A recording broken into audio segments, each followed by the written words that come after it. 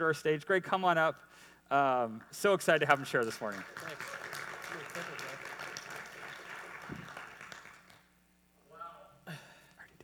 Talk about letting your anxiety level, rise as the announcements are given. Did I cover this? What about this? Morning, everybody. Good morning. Really? Almost the end of summer. Yeah, it's football season. Kurt's poor Broncos. Oh my gosh. They looked good last night, but that's about it. Fall is in the air. It's a little nippier at night and in the morning. And by the way, the Jubilee service day is really important to teachers. I can tell you that as a teacher myself, if I could have that kind of human power in my classroom to do those kind of things, I'd have a lot more time to just focus on kids. So in doing that, thank you in advance as a teacher. I'm in the Lake Washington district, but it's an invaluable service. I'll be in my own classroom that day, getting ready. It's amazing. I'm in a middle school now, after teaching in high school for 35 years. I'm in a middle school. This will be my second year. And I got to tell you this story as school gets closer. I had a kid in my class. His dad was actually a famous news reporter for a while at King 5. But this kid is really intelligent. He's going to change the world someday. But he and I, we kind of trade barbs back and forth, and sometimes he doesn't do things very well. Now, you got to remember, he's like 13 or 14. And this one day, he came in, and we were talking, and he said, in front of the class, and he said, Mr. Thatcher, I have to ask you this, and I'm totally serious. Okay, Chance, what is it? And he said, I'm serious about this question now. I've been thinking about this a lot. And I said, okay, what is it? And he said, when you were my age, did you know any Civil War survivors?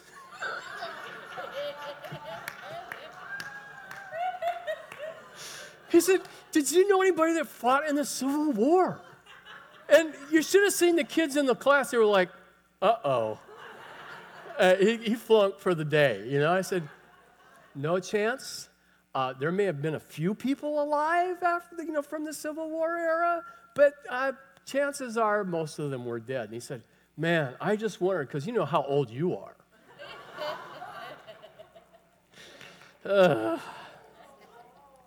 So, yeah, isn't that great? It's just wonderful to be a teacher, and they kind of know how old I am.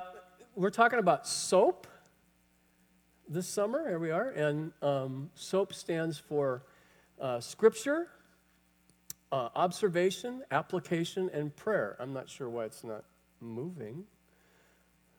Is there a reason the car's not moving? Oh, there's a car moving. And Kurt is in the car, by the way. It's a combination of a Ford Rambler, Lincoln, Chevy 57, but you can't tell which one it is because we can't advertise and stuff. But we're looking at a summer of SOAP. Scripture, observation, again. No, see, I went too far ahead. See? It's not going. Scripture, observation, application. We're asking the Lord, give us a speed bump. See those things? See those speed bumps? Give us a speed bump.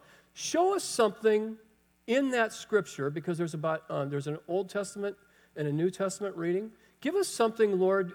Open our eyes to see something from your word that we can apply to our lives, and then prayer. So, SOAP, the summer of SOAP. Kurt had told us at the beginning of the summer that the messages would probably dovetail into one another. And listening to Eric last week, sitting there listening to him, I thought, wow, what a great fit this is for mine and mine for his.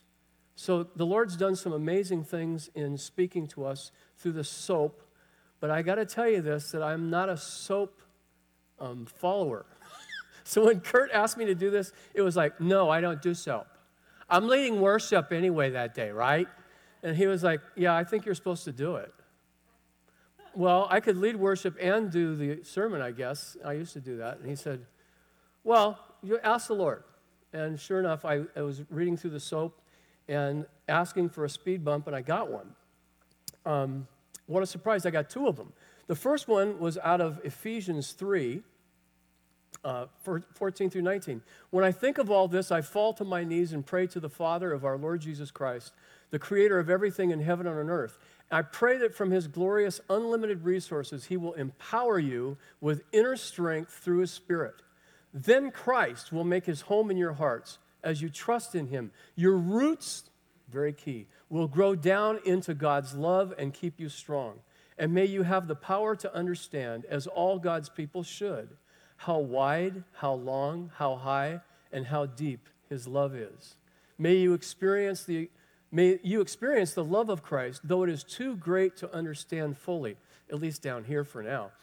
Then you will be made complete with all the fullness of life and power that comes from God. But what really got my attention, I don't know about you, but I love to read the scripture in different versions. Those of you that are as old as me, maybe, you remember those Bibles we used to get that had side-by-side translations, side-by-side versions? And you looked really spiritual if you had the one that was this thick because they had like 8 different versions side-by-side. But the message, it just really stood out to me. My response is to get down on my knees before the Father, this magnificent Father who parcels out all heaven and earth. I ask him to strengthen you by his Spirit, not a brute strength. Wow. But a glorious inner strength, that Christ will live in you as you open the door and invite him in.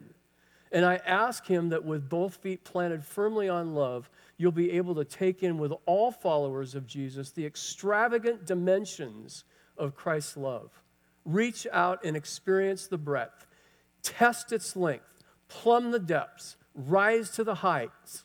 Live full lives, full in the fullness of God. That's what I want from my life. That's what I want to step into every day, 24/7, 366 days a year if it's a leap year. And even if there's an eclipse in the year. I want to step into that every day. Do I do that? No. I want it for my life, though. I've walked with Jesus for over 4 decades, ministering the gospel, leading worship, and in leadership for more of those 4 decades. Before I became a Christian, however, I wanted to be a rock star. Good grief. By the way, Kurt said, you should show some pictures from those days. Good grief, look at that hair. And I was a contemporary in a band of, if you remember Steve Schiffman, who used to play bass for us. God rest his soul, he's gone on to be with the Lord. I try to make a name for myself and all those things, but once I came to faith, which was pretty dramatic, I wanted to be a teacher. I believed that God was calling me to be a teacher. What my friends think I do with little kids, what my mom thinks I do, like Einstein. My mom thinks I'm Einstein. What society thinks I do, nothing. Right?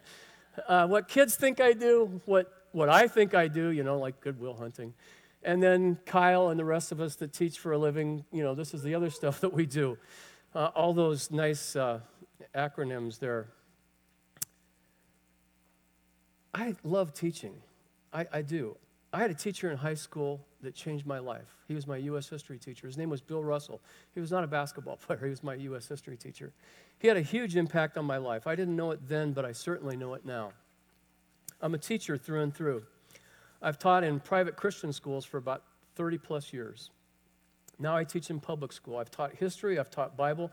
Can you believe that? Kevin and Adam, do you know I used to do worship seminars for churches? Did you know I did that? Yeah, it begs the question, why isn't he a better worship leader? I mean, I guess those who can do and those who can't, teach. So I coach basketball, I coach soccer, I coach baseball. I taught Sunday school, I taught life skills, I taught math, oh my gosh, math. Mr. Thatcher, that's not the right answer. You wrote out the wrong. Oh, I did? Oh, that's just a test to see if you got it right. So you could show me I was wrong. And then I taught AP, advanced placement classes. I like to teach. I like to explain to people how stuff gets done, how things have happened. I like systems. Do you like systems? If you're an engineer, you probably love systems, right? Do this, and then this happens. Or this happened in history, and then this happened as a result, and this was the big result. I love doing that. Learning from mistakes and so forth. My dad says I just like telling people what to do. He still asks me to this day, when are you going to get a real job? I know. I guess compared to air traffic controlling, which he did for 30-plus years, I guess that's probably pretty easy compared to air traffic controlling, teaching is. But God wants a picture in Ephesians for each of us. That picture of testing the heights and the depths and the breadth and the length. He wants that from, I'm not sure you can put that into a system. Now, I could come up with that, but we're to be planted in him. And it's supposed to be a glorious life. There are patterns, yes, but it's supposed to be a glorious life. His kingdom has come into my heart and has lived through my life and through the life of his church. How is that? Well, it helps answer the prayer, your kingdom come, your will be done on earth as it is in heaven, that Jesus said should be our prayer to the Lord. So we're an answer to prayer. Isn't that cool? Just think of the people that prayed for you. You're an answer to prayer. You're part of the legacy. I didn't mention the other speed bump, did I? You know, like Eric, I don't exactly love the book of Jeremiah. It's like, oh no, Jeremiah. I'm going to avoid that one. But every time I've studied Jeremiah, I have got something, significant. I remember 20-some years ago, I was studying Jeremiah, and the Lord gave me a word for Kitsap County. It was so pertinent, and it was so alive that I thought, how could that come out of Jeremiah? But it did. By the way, it's still got, I looked at it the other day, I thought, wow, God, you really said something there. That's because it's the Holy Spirit. So lo and behold, this other speed bump comes out of Jeremiah 12, verses 1 and 2. Lord, you always give me justice when I bring a case before you, so let me bring you this complaint. By the way, God's not really upset about complaints. Why are the wicked so prosperous? Why are evil people so happy? You've planted them and they have taken root and prospered. Your name is on their lips, but you're far from their hearts. Yeah, Lord, how does that work? This is not the kind of planted I want to be. Or am I like that? How do I know that I might be like that? Can we tell that we're like that?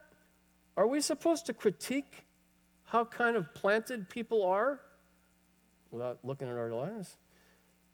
As a teacher, I could come up with a system so we could deduce who is planted in love and who is not. By the way, before Paul wrote about being planted, Jesus had plenty to say about plants and planting. Remember the parable of the sower. So that's where we're headed today, being planted. And I'm going to ask that Justine Morris, who her and Josh hosted last night, the South End Barbecue. It was so fun. Man, I just love getting to know people. How about you? I mean, even if you're not an extrovert, just to get to know one other person is so much fun. So Justine, if you would lift up another church and lift up the message this morning, and if you please lift up Kurt and Julie as well. Oh, Father, I just thank you that we live in a land where we can gather freely to worship you together. And I do lift Kurt and Julie and their kids to you and this new baby that's coming. Father, just your favor and provision, and I just speak life and new beginnings and in all of your hope for them, Lord. Thank you, Lord. I want to lift Kalos Church to you, Lord, the plant in downtown Bellevue. I think you're doing an amazing work through them, and keep bringing the people that they need to pull that off. And I just ask for, in that heart of Bellevue where that church is going to be, Lord, that the softening of people's hearts and a desire to come to see you and know you would just really grow. God, I just pray for this land, people that have really decided that they don't need you. God, soften our hearts, Lord. Yes, Lord. And Father, speak through Greg today. We just need your word. Lord, we need your presence and your life-changing word for our lives. Lord, would you change us today, Lord. Father, that our hearts would be open and our minds would just hear you, Lord. Thank you, Father, for loving us. Amen. Amen. Apparently, I gave the visual folks a hijacked version of the movie Jesus, so we cannot have the video this morning. Just kidding. I'm going to read this to you. The parable that Jesus talked about is about the parable of the sower and the soil. I'm going to read the second part from Mark 4, starting with verse 13. The apostles asked Jesus, could you explain this parable to us? Because we don't understand it. And Jesus took the parable and he said to them, if you can't understand the meaning of this parable, how will you understand all the other parables? The farmer plants seed by taking God's word to others. The seed that fell on the footpath represents those who hear the message only to have Satan come at once and take it away. The seed on the rocky soil represents those who hear the message and immediately receive it with joy. But since they don't have deep roots, they don't last long. They fall away as soon as they have problems or are persecuted for believing God's word. The seed that fell among the thorns represents others who hear God's word, but all too quickly the message is crowded out by the worries of this life, the lure of wealth, and the desire for other things, so no fruit is produced. And the seed that fell on good soil represents those who hear and accept God's word and produce a harvest of 30, 60, or even 100 times as much as had been planted. I'm not going to go into detail about the parable. I just want to bring this out, that Jesus said that the seed planted in good soil has a return of 30, 60, and 100 times compared to the seed that fell on the footpath, that was in the rocky soil, or it was in the soil that was choked out by the weeds. God wants a return on the investment that he planted in you and I. He says that's very important in other places of Scripture. So what does good soil look like? And I thought, and another point in giving this, in thinking about the sermon, I thought, I can take soil types and I can show them in a soil bin thing here, and I can, well, here's how it basically shakes out. Again, the teacher in me wants to do this system thing. But there are 3 components to good soil: sand, silt, and clay. And if they're in good proportion to one another, it forms what's called loam. And from the loam, which is good soil, comes a good crop. And, I thought, again, I'm trying to tell myself, don't give these people a system. And then the system came again, and it said, reading the word is the sand, and prayer is like silt, and fellowship. No, stop doing that. Stop trying to be a teacher.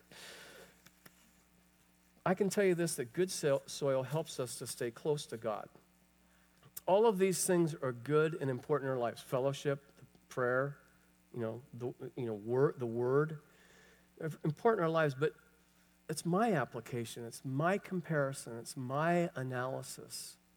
And by the way, when it comes to soil and growing things, I don't have a green thumb, I have the thumb of death. Okay?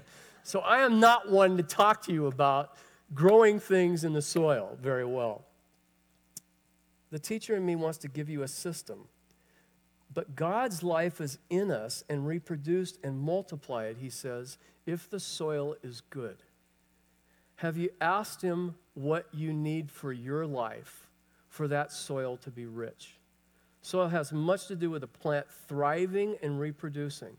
We want to grow and we want to reproduce. We want to be stronger. I believe that each of us wants to be moved towards being like Jesus.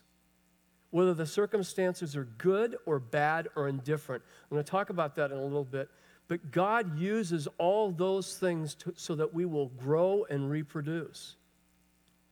I think it means that when we're well planted in his love, that the life of Jesus looks bigger and stronger in our lives. That when you and I look in a spiritual mirror, the life of Jesus becomes clearer.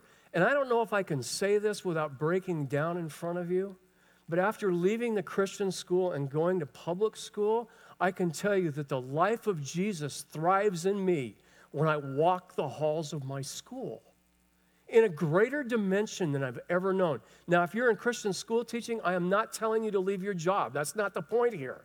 Okay, my point is, I can see the Lord growing in my life like I haven't seen in at least 20 years. At least 20 years. My wife and family are greatly surprised about what's happened to me. Somebody turned you inside out, Dad. What's going on? It means that the life of Jesus looks bigger and stronger in you and I as we submit to him, as we're in that good soil. What do you need to grow? But before we continue on with soil and growing and reproducing and thriving, Jesus said this.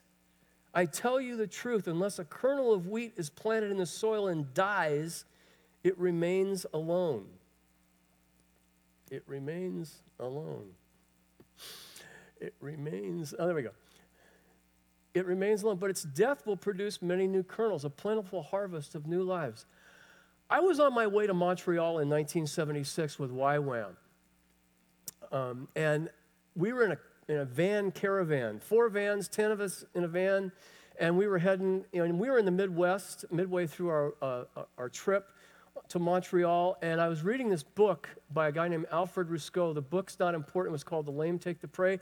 But I was reading this book about Alfred Rusco, I didn't ever heard of him.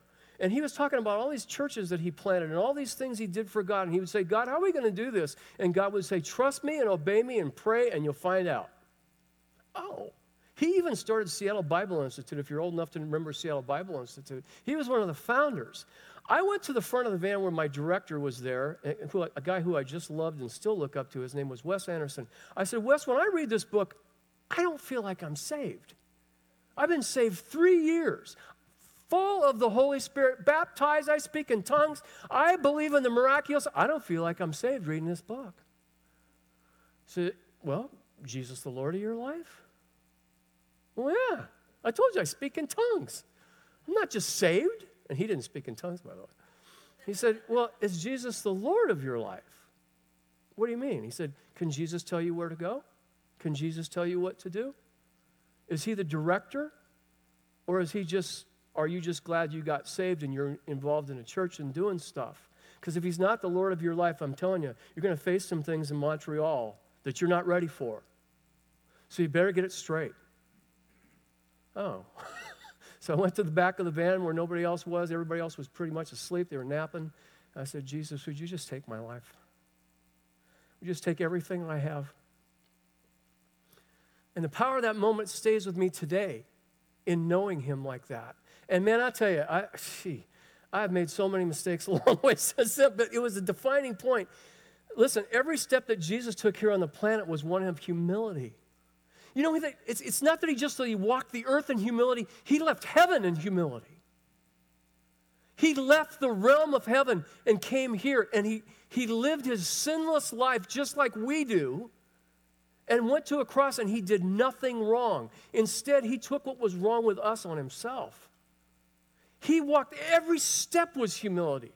The Apostle Paul talks about that in Philippians 2, 5 through 12.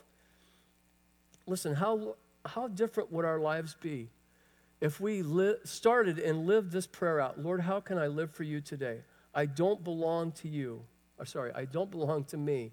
I belong to you. I don't belong to me. And listen, don't we get up in the mornings and think, okay, what do I got to do? You know, since I started teaching in the public school, it's like, Lord, what do you want me to do today? What do you want? And I have my quiet time and I have my prayer and so forth. And I live out, I've been doing this, I got to do this every day, man. And by the way, that's no insurance policy. Don't do it for an insurance policy or a good luck charm, whatever you want to call it. Okay, it's just to get my heart right and to get my heart ready so that during the day I can sustain that walk with him. Could it be that it's simpler than all the formulas and systems that have been given to us? Could it be that God's desire for us is to discover this amazing gift? By the way, there's nothing in here. But thank you for wrapping it, Maureen. This amazing gift that he's given us. I mean, just think about the gifts that he's given us. His love. Not that we loved him, but that he first loved us. Salvation. You and I didn't earn that. It's a free gift. God so loved the world that he gave his only begotten Son. And that Jesus didn't come into the world to condemn the world, but through him, we could be saved. By his grace, we've been saved through faith. And Ephesians 2 says this, it's a gift from God. It's a gift. Christ has set us free. Galatians 5:1 says, since he set you free, don't be going back to your yoke of bondage that you were wearing. It's a gift. God wants us to discover that our lives are a journey that he has us on. That our growth is a personal journey as well as one in which we do life together as his body. One of the greatest things that yesterday during the community barbecue in the South End there over at Morris's house was just hearing people talk. Just getting to know them. Just hearing how they live life. So that God so loves us as individuals that he also loves us as his body. I was having a discussion with somebody at school the other day, a few weeks ago, and the guy was, you could tell, he'd been in the church and so forth and so on, and been serving, and he was railing against things that had happened in the church. By the way, I didn't start that conversation. He did. And I've never told him, yeah, I'm a Christian, how about you? He just started in. I said, you know something? I said, Jesus still loves the church, and he still has purpose for it. And he said, I don't know what people have done in your life to mess that up.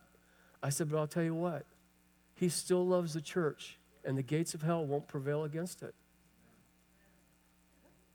And he kind of looked, yeah, but what about? I said, I know, Mark, but man, where I go to church, I said, it's great. Not since I was a young believer have I found a group of people that love him and do life together in the real, like this one. Okay. But don't forget, I didn't bring it up. I didn't say, so what did you think about the church? Well, he just started weighing in about the church. I think it was tweets or something about the election. I don't know. But we have to die first. You ever see a time lapse? I was going to show it to you, but I decided not to. Time lapse of a seed going into the soil and then breaking apart, putting down roots, and then going upwards. I had a friend of mine from years ago. He gave a message one time. He said, root downward, fruit upward. And when I looked at that time lapse, I saw those roots. And if the plant was going to go up out of the soil, the further up it went, the further down the roots went. So for me to grow as a Christian, my roots got to keep going down. They have to keep going down so that as what I have goes up and people see that and it's visible, my root is way down. Now, I don't know if that's going to be prayer. I don't know if that's going to be fellowship. I don't know. But I'll tell you this. Your roots got to go down if the plant's going to flourish. I know that from watching those time-lapse videos a number of times that I have. This is not a system. These are tools that God has given us. The word, prayer, fellowship, family, circumstances, both good, bad, and indifferent. God brings those in order to draw us closer to him, and it's not a formula. Just like Jeremiah complaining to God, there are times when I look at others and wonder and compare, why are their lives trouble-free? What came to my mind and heart was this. We're to be planted to the heart of God, close to the heart of God, and yet there are those circumstances and situations where others who really don't seem all that concerned about God seem to have it really good compared to me. And what's the deal? Jeremiah says, God, you planted them. Their words on your lips, but their hearts are far from you. Why do they prosper? Why has my family struggled with so many unhappy life circumstances? And I share this with you, not so that you feel sorry for me or for us, but to let you know that in the midst of living life, things like my wife being in an accident 6 months ago and being debilitated in this accident for the last 6 months, Lord, when is this going to come to an end? Because she's in pain every day, and it doesn't seem like you're doing anything. And Lord, what is going to be the direction for her life? Because we're together as a couple. God, would you mind answering that? My son went through a tragic divorce about 2 years ago. I mean, it tore at the very fabric of my family. By the way, I can walk through some things, but don't mess with my kids, huh? You feel like that? My son, not only was he divorced, but he was homeless for a time. And he's not homeless now, but it's tenuous. It's tenuous. And I can't do it for him. God, do you remember the prayer I prayed when he was in the crib? Do you remember that? And remember the promises you gave me? What is going on here? By the way, God's not intimidated by my questions, by the big feelings I have about it. He's not intimidated. I believe his arm is around me when I do that. How about you? Lord, what about my daughter? Now, I want to tell you that my daughter, she went through a tragic divorce as well. By the way, it begs the question, what's wrong with the parents? No, I'm kidding. I mean, my daughter went through a tragic divorce 3 years ago. Now, she's remarried, and she's in a great family. Thank God for this guy that came along. I mean, he is wonderful and so forth and so on. But, Lord, when's she coming back to you? It's going to happen to my grandkids because I lifted them up too. You been in those situations? I want to ask you right now a question. What has been your response when trouble comes? In the last 2-3 years, think about it. I want to know your response, not the result. What's been your response when trouble comes? Think about that for a minute. And then would you popcorn some of your responses out? What was your response when trouble came? Just go ahead and shout it out. Okay? Okay? Pain. Trust. Okay? Confusion. Yes. Pardon? Panic. Yeah, 20 years ago, this month, I was diagnosed with panic disorder and depression because of some serious life circumstance. Doesn't mean I wasn't close to God, but I'll tell you what, I know that. I know what that feels like. Now, what's the result been for you? Go ahead, popcorn that out. More. Loss of faith. Increased faith. Trust. See, the Christian life is to know him and to plumb the depths and the heights and the breadth and the depth.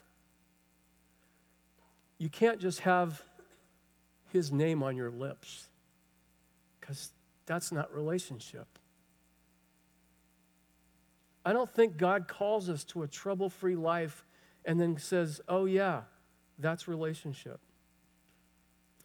Oftentimes we become, I was going to say cyclical, which is part of being cynical in relationship with God and not intentional.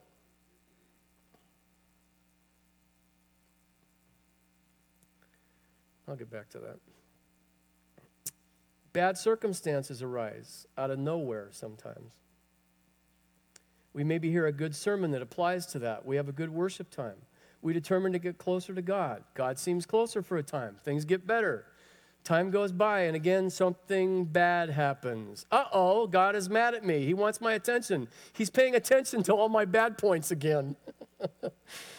He'll allow things to get our attention, don't forget. So we pull ourselves together and we pray and we promise to do better. And the circumstances pass and we forget what we said. And again, something bad happens and the cycle starts all over again. What an exhausting way to live the Christian life. He wants our attention no matter what, focused on him. A bad event doesn't mean that he doesn't love me, just as a good event doesn't mean that he loves me more due to my lack of problems. Wow. I thought I had, oh, there it is. You know, it kind of reminds me of the orbit of a comet. It really does. Here's our life right here, like our normal life, going this way. Here's normalcy, right? And here we go, because here's the orbit of a giant planet. You can say that those are bad things that happen to you. Hey, God, God, do I have your attention? The tail gets more bright because we're getting closer to him. Hey, Lord, do you see? Okay, yeah, you do hear me. Okay, thank you. Oh, that was a good sermon, Lord. I really liked it. I promise I'll do better. Thank you, Lord. See you later. And we kind of do this thing where, hey, God, things are good. Whatever you want to call this. This is, and I like this. A comet spends most of its time in the outer solar system. I thought of myself as a Christian, is that what I'm like? When I thought about, the cyclical thing, I thought, am I like this? Where my life is, Hey, Lord, do you remember me? Hey, God, oh, thank you. Okay, things are better. Oh, okay, those finances got met. Oh, okay, my family's better. And then he doesn't hear from us again until something else happens, and then we're back to where we were. One problem of this method of Christianity is that we're not abiding in Jesus. It's not cyclical. Our life is to be, we have a different orbit. We're close to the sun, S-O-N. That's where our relationship is. And then we understand as we plumb those depths and those heights and so forth and so on, that he's right there because we've become intentional about our relationship with him. Not cyclical, but intentional. You know something? If my kids are going to have problems, or if my teammates at school are going to have problems, by the way, one of the guys I taught with last year, who's just a staunch, wonderful man, educator, and so forth, and by the way, he's away from the Lord, he's just been diagnosed with stage 3 cancer. And if those problems are going to come, you know what I need? I don't need this kind of a relationship out here. I need right here. I need right there. And if those things are going to happen, I can ask those questions and I can get real intentional about my walk with Jesus and trust him no matter what. I remember when my sister died about 8 years ago, and I asked my wife, I said, how are we going to go through this? And she said, we take one step at a time, one foot in front of the other, and we walk it out with God. And no matter where we find ourselves, good circumstances, bad circumstances, indifferent circumstances, I have determined intentionally that I'm not going out here. I'm staying right in here. When trouble comes, you're my hiding place. Man, how long has it taken me to get there, though? Here we go with a plant again. Live in me, Jesus said. Make your home in me, just as I do in you. In the same way that a branch can't bear grapes by itself, but only by being joined to the vine, you can't bear fruit unless you are joined with me. I'm not joined with him. If I can go back to that slide. I'm not joined to him living like this. I'm not joined to him. And see, I can't give you a form. Well, read your Bible more. Be with God's people. Okay? Obey the word. Fast. Oh boy, and all I got was a stomach ache. That didn't work. It's not that those things can't work. They're tools, but they're not a system. Because as a teacher, I've learned, not every student learns the same way as I present the stuff for them. And every believer is as different as every fingerprint, thumbprint, retina scan that there is for individuals. A comfort zone is a beautiful place, but nothing really grows there. I just want to be comfortable. I want to die in my sleep. You ever feel like that? I just wish my kids would be better. That's not intentional living in Jesus. I love what John the Baptist said. He must increase, I must decrease. 6 simple words that John the Baptist said. He must increase, I must decrease. And it's funny, when we lose our life for his sake, we really find out who we are. I love these last 2 years teaching in public school. I found out a lot about me. You know why? Because I want to live for him more. And I'm finding out in Jesus who I am. It's a wonderful thing. It really is. And to think I was teaching in Christian school, I'm not putting it down. Please don't think that. I'm not putting it down. It was time for me to go and move on, right? And I was kind of like getting dead. And by the way, I don't think the opposite of love is hate. I think it's indifference. And I was becoming indifferent. Because, hey, I do this all the time. This is what I always do. This is who I am. Don't take me out of this room, God. This is my room at this school. Don't you dare take me out of here. Why was I talking to God like that anyway? Wow.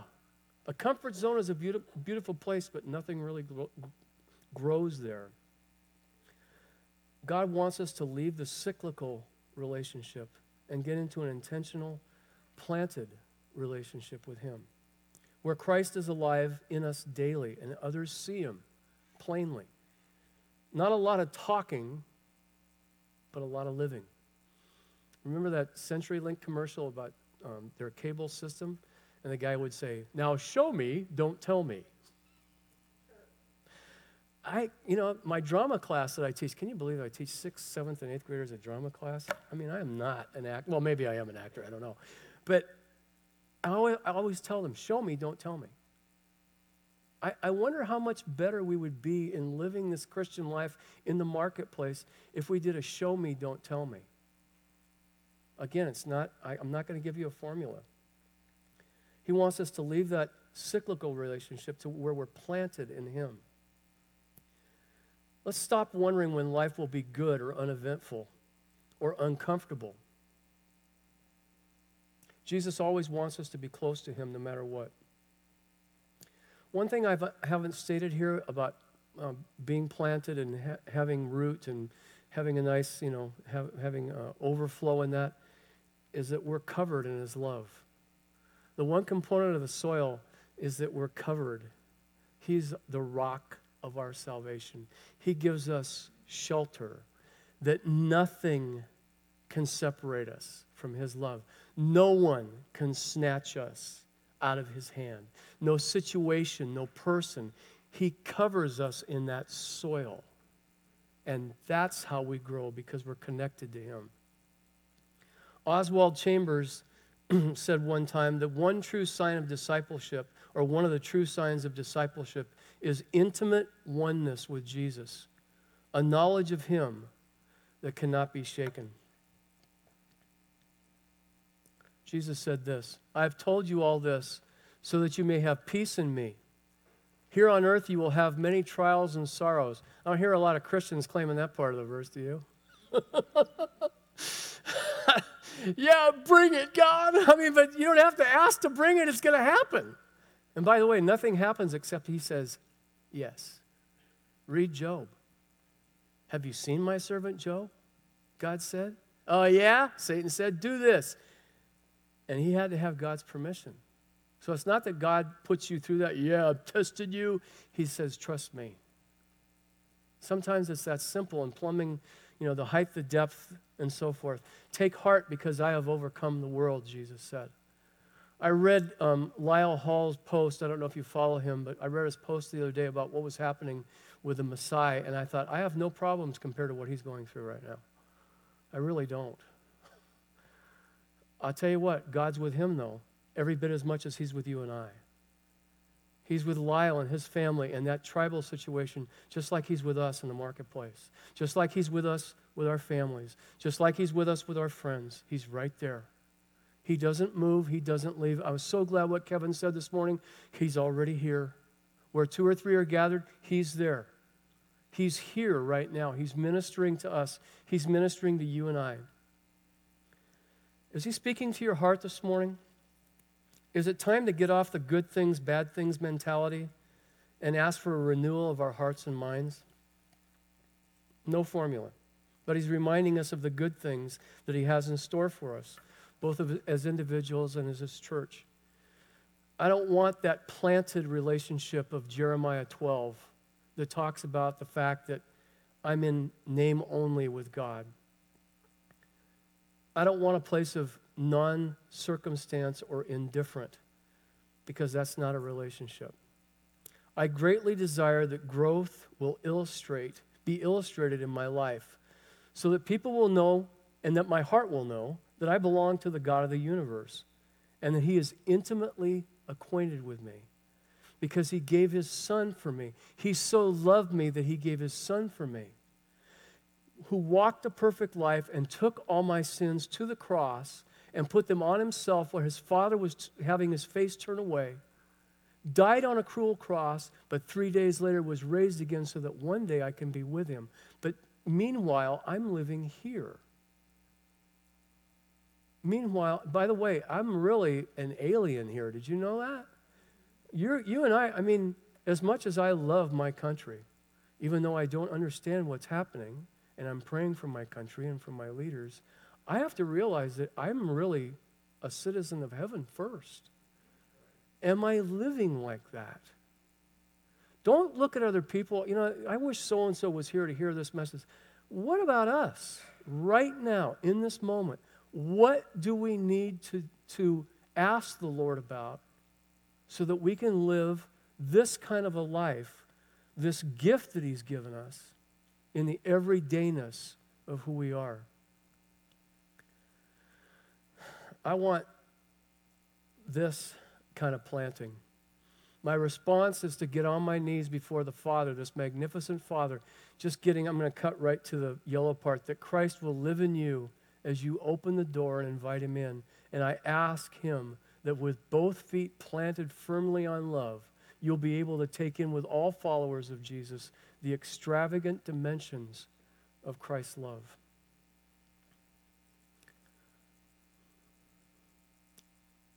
Jesus said this, the seed planted in the good earth represents those who hear the word, embrace it, and produce a harvest beyond their wildest dreams. 1 Corinthians says this, eye has not seen nor ear heard, or has it entered into the heart of man, those things that God has prepared for those who love Him. Not just there, not prepared there, because Jesus said He would go to prepare a place for us. You can count on it. If He said it, it's true. He's gone to prepare a place for you and I. He's talking about here too. So looking at the soap, we've seen Scripture, we've seen two passages of Scripture, we've observed something in those things about being planted in good soil and bearing fruit. We've asked for the application, and now the prayer for this morning is, Lord, how can I live for You today? I don't belong to me. I belong to You. Do you need to recommit your life this morning? I'm going to ask the worship team to come on up. Do you need to recommit your life this morning? You know, when I was a young believer, I remember this, I'd go to the altar like every other week at the end of the service. And, you know, the guys that were the elders in the church, they'd say, so what is it this time? Because I wanted to renew my commitment and my life with Jesus. Because I knew what He did. He did for me at 18 years old what I could never have done and really tried to do in myself. And that was change. But heavenly change, let me tell you, is totally different, isn't it? Isn't heavenly change totally different? Isn't it great? Maybe you need, maybe there's a recommitment. Maybe there's a reconnection you need to make with God this morning. Maybe it's just to say thanks. Maybe in the busyness of your life, it's been hard to realize a time and a place where you could just say thanks. You could reflect on the fact of what He's done for you. Because listen, if we're going to live this life, if we're going to live in that and have good soil and sprout and reproduce, then we have to realize it's got to be Him. Again, when we look in the spiritual mirror, oh yeah, you know, Lord, I'm still not who I should be, but I really like what You're doing in my life right now. I really like who You are. I love who You are, Jesus.